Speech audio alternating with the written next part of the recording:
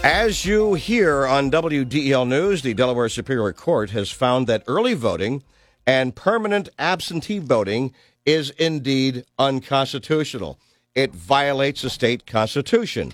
There's been a lot of yelling and screaming from the political class, especially Congresswoman Lisa Blunt Rochester, running for Senate, and saying that, oh my gosh, this decision is more evidence of Republican extremists who will stop at nothing to attack our access to the ballot box.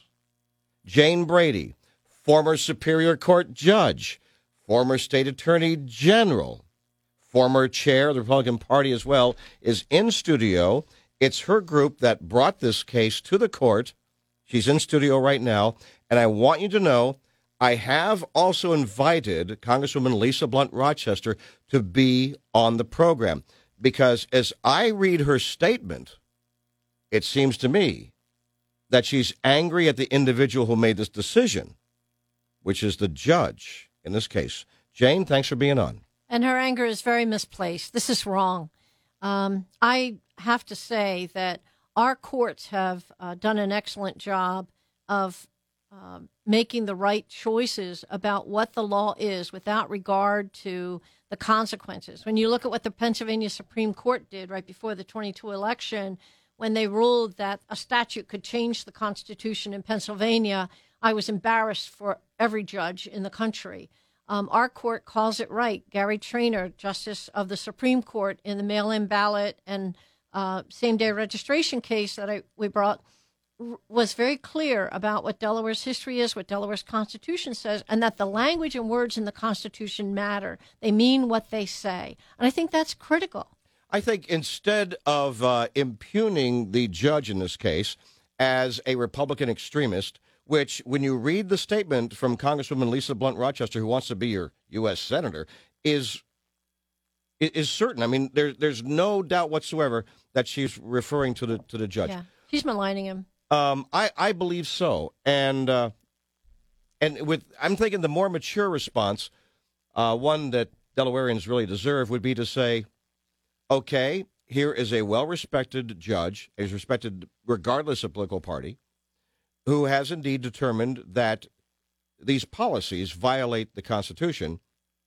That then she would encourage the state legislature to begin the process to file amendments to the Constitution. If she believes that that's what we should do. The judge was careful in his decision to say that this is not a comment or a commentary on the propriety or impropriety, advisability, or right or wrong about the policy. This is purely a decision about the law. And the law is that the Constitution prevails over a statute. This is not the first time the General Assembly has violated its obligation to comply with the Constitution in enacting statutes, and the court made the right choice. I commend our judiciary for being honest and true to the law.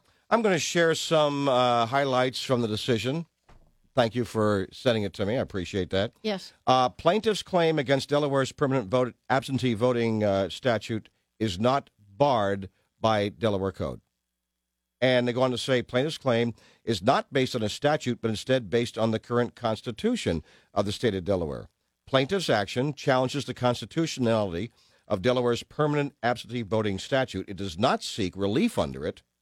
Therefore, it's inapplicable. Right. And as such, the plaintiff's constitutional claim against Delaware's permanent absentee voting statute is not barred by a 3-year statute of limitations set forth in the code. Explain what that really means, please. Okay. So the law regarding permanent absentee was passed some time ago. And I don't know if it was somebody didn't notice or somebody didn't have the money for a lawyer or no lawyer would take the case. But when I realized what was going on, I said, I'm going to file. And so because the statute had been on the books for a while, they claimed that it was prohibited from being brought now because a 3-year statute of limitations applied to an action under a statute. That means you had to bring an action within 3 years to challenge it. The court said, no, that is if you're seeking a remedy under a statute, which is what I had argued, not if you're you're challenging the enforcement of a constitutional provision.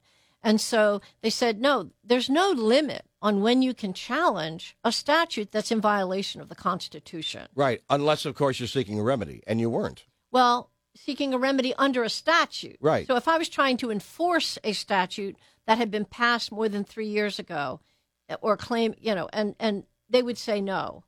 But I wasn't. I was trying to enforce the language of the Constitution.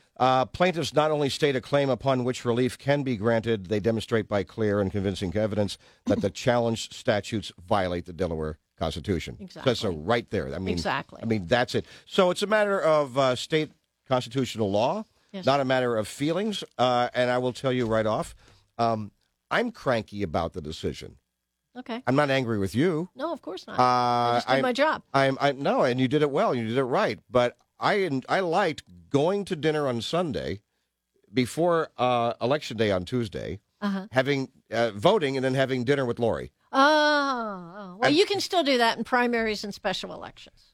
Yeah. You just can't do it for the general. I want to do it for all of them. So too bad. So unless they change the Constitution. Exactly. Now, permanent absentee voting.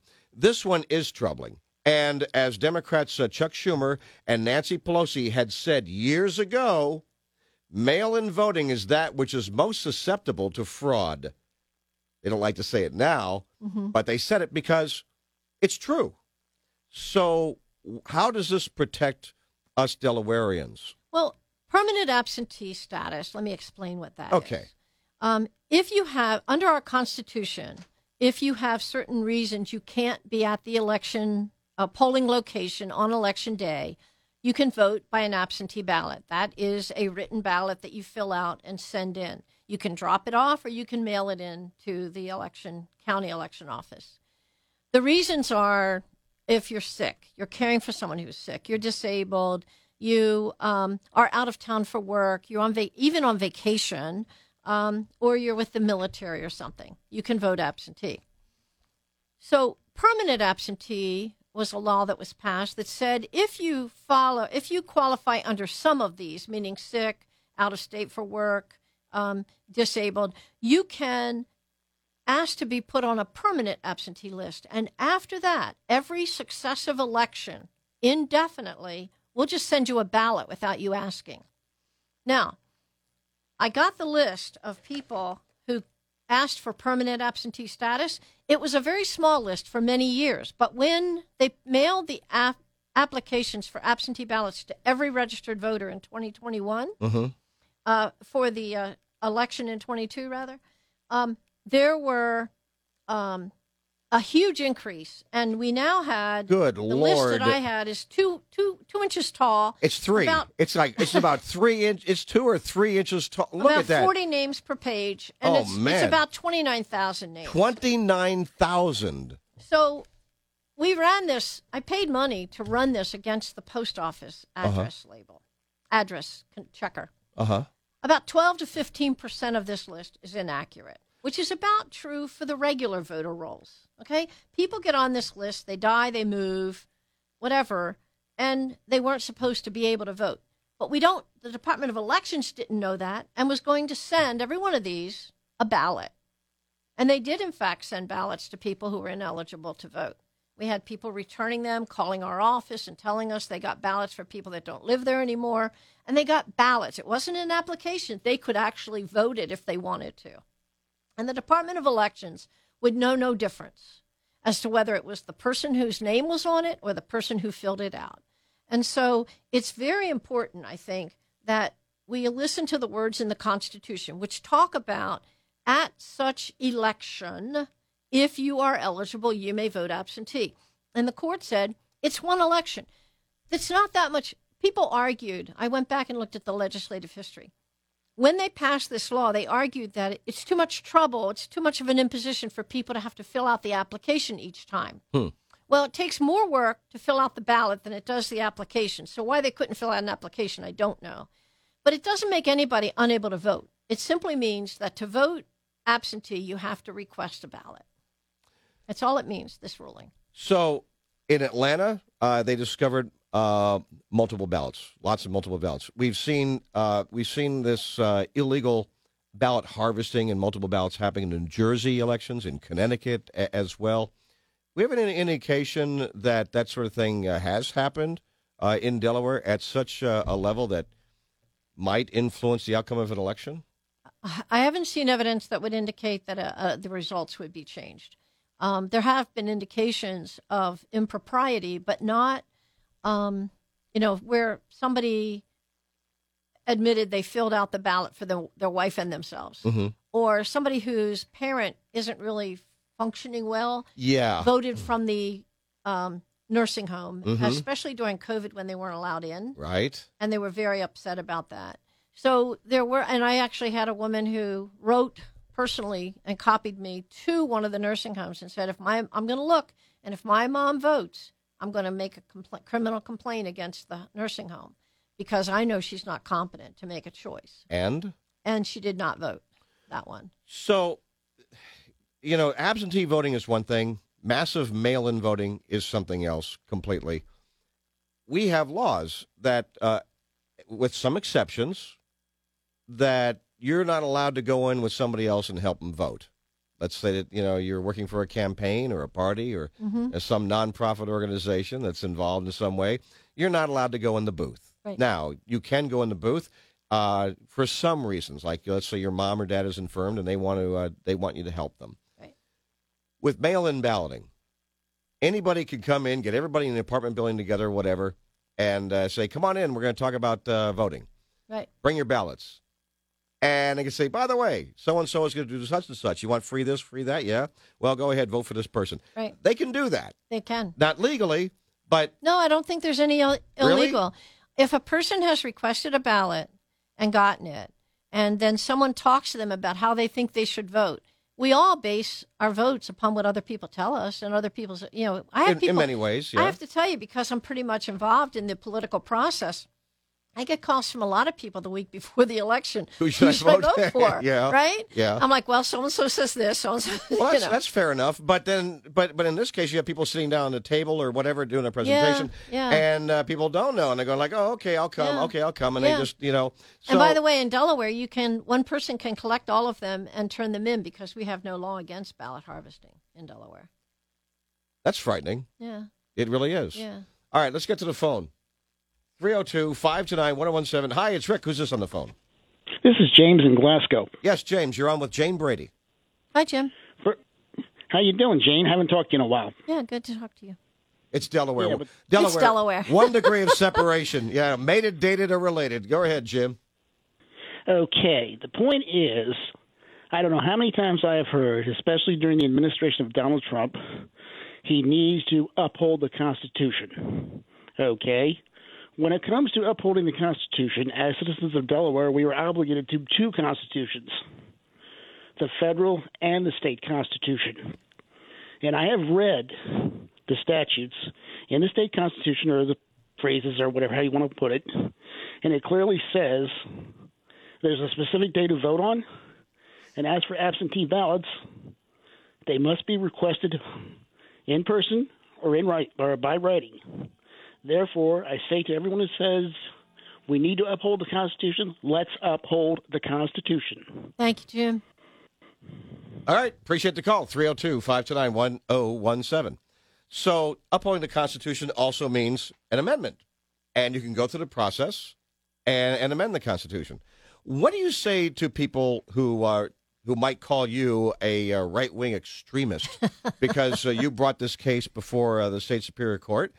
And the justice determined that, indeed, when it comes to the state constitution, the way they had put in place early voting and mail-in balloting is unconstitutional. What do you say? Like Lisa Blunt Rochester. Okay. What would you say to her if she calls you a Republican extremist? Well, I think she'll have to call all the preceding General Assemblies and people, Republican and Democrat, who created the Constitution that is in effect in Delaware today. I didn't do anything. I didn't write anything new. This is language that's been in the Constitution for decades and repeatedly enacted by people who were in charge of amendments in the General Assembly, Republican and Democrat. So I didn't say what the rules are going to be at all. People who wrote the Constitution and continued over time to keep this language in the Constitution are the ones who wrote the language. I simply said, I don't think this statute complies. And the court said, you're right. The statute does not comply. It's unconstitutional. So there's no person now, the judge or me, who is taking a position on the policy. We're simply saying, and I'm a fan of the law. My life has been dedicated to the law, that the law should be followed. Again, I'm going to bring up Congresswoman Lisa Blunt Rochester because it was her statement saying this decision is a reminder of Republican extremism. The decision, only one person made this decision, and that was this well-respected judge on the Superior Court, regardless of party. What do you say to someone like Lisa Blunt Rochester, who's been invited to this program, who says that I think she, more than implies, I think she calls out this judge because she's using the word decision as an extremist who's stopping ballot box access. What would you like to say to her about that statement about the judge? Well, I would like to say that, Lisa, I want your vote to count 100%, and this judge is making sure that your vote will have 100% impact when you cast it. This judge has been honorable, and he's true to the law, and she's wrong to disparage him. If you don't like the law, you change the law. If you don't like the policy, you change the policy. This judge did not decide the policy. He decided the law. Do you believe that she should follow up her words with action and compel the State House to begin impeachment proceeding against this judge? Absolutely not. This judge does not deserve that. He's a man of good honor and integrity. To the phone, 302-529-1017. Hi, it's Rick. Who's this on the air? Hi, Rick. Hey, it's Ray from Towns End. Yes, sir. Hi, Ray. Hey, I have a question. Why has nobody brought up, our presidential election, our federal elections are the biggest elections that this country ever does. Why has nobody even brought up having it as a national holiday where people are off work, you can vote in person, show your ID, eliminate a lot of this mail-in ballot stuff? Why wouldn't it be a national holiday where everybody's off? All right, great question. Jane? So, well, actually, there are a lot of people who get off on Election Day. Most of them are teachers or union members and traditional Democrat supporters, not entirely. But I would be in favor of such a decision. That would have to be made in Congress, because it's a federal issue if you want to have the federal elections held on a federal holiday. Actually, I think most people that work for the state and otherwise do have a holiday. I don't know if it would take care of everything, but it would make it easier for people to not have an excuse and maybe get them out. Maybe not. All right, 302-529-1017 in studio, former Superior Court judge, former state attorney general, Jane Brady, and probably the last call here on the show. Hi, it's Rick. Who's this on the air? This is John. Yeah, John, what's on your mind? John. You're on with Jane. I'm just calling to thank Ms. Brady for the job that she's doing. Oh, thank you. I appreciate that. I believe in what I'm doing, so it helps to hear people support it. Yeah, we need to have people like you out there watching out for our Constitution. Listen to the show every day, and thank you for what you do. Thank you. Wow, thank you. Nice. Appreciate that. All right, take care, John. Thanks. 302-529-1017. I will say, regardless of law, and I will not say irregardless, it's still not a word. I know. But, yeah, I'm very concerned about unlimited mail-in balloting. Which you don't have in Delaware. We won that one. We won that one. I know, because we've seen even Democrats fighting Democrats over that. It's like, you cheated, you lied, But I do personally like the idea of early voting. And, well, you only had one general election you could early vote. Last general election was the first and only time that you've been able to do it. All the others have been primaries or something else. Well, what is your well-researched legal opinion about early voting? My well-researched legal opinion is consistent with what the judge ruled, which is what I argued to him. What is your what's your personal opinion then about early voting? Early voting? Yeah. I take no position on it. Mm-hmm. If you want to have early voting, it has. So the reason it failed was because it has all the same administrative rules as Election Day. And so essentially you were having 10 election days extra. And the General Assembly the Constitution says that the election has to be held on the first Tuesday after the first Monday in November. It only applies to the general. I don't think it's an imposition. And if you want to make it more convenient, the General Assembly can do that, but they have to amend the Constitution. Jane Brady, is this the second or third time you have defeated Democrats here in Delaware who are trying to violate the state constitution? Well, it's the second case, fourth issue that I've brought.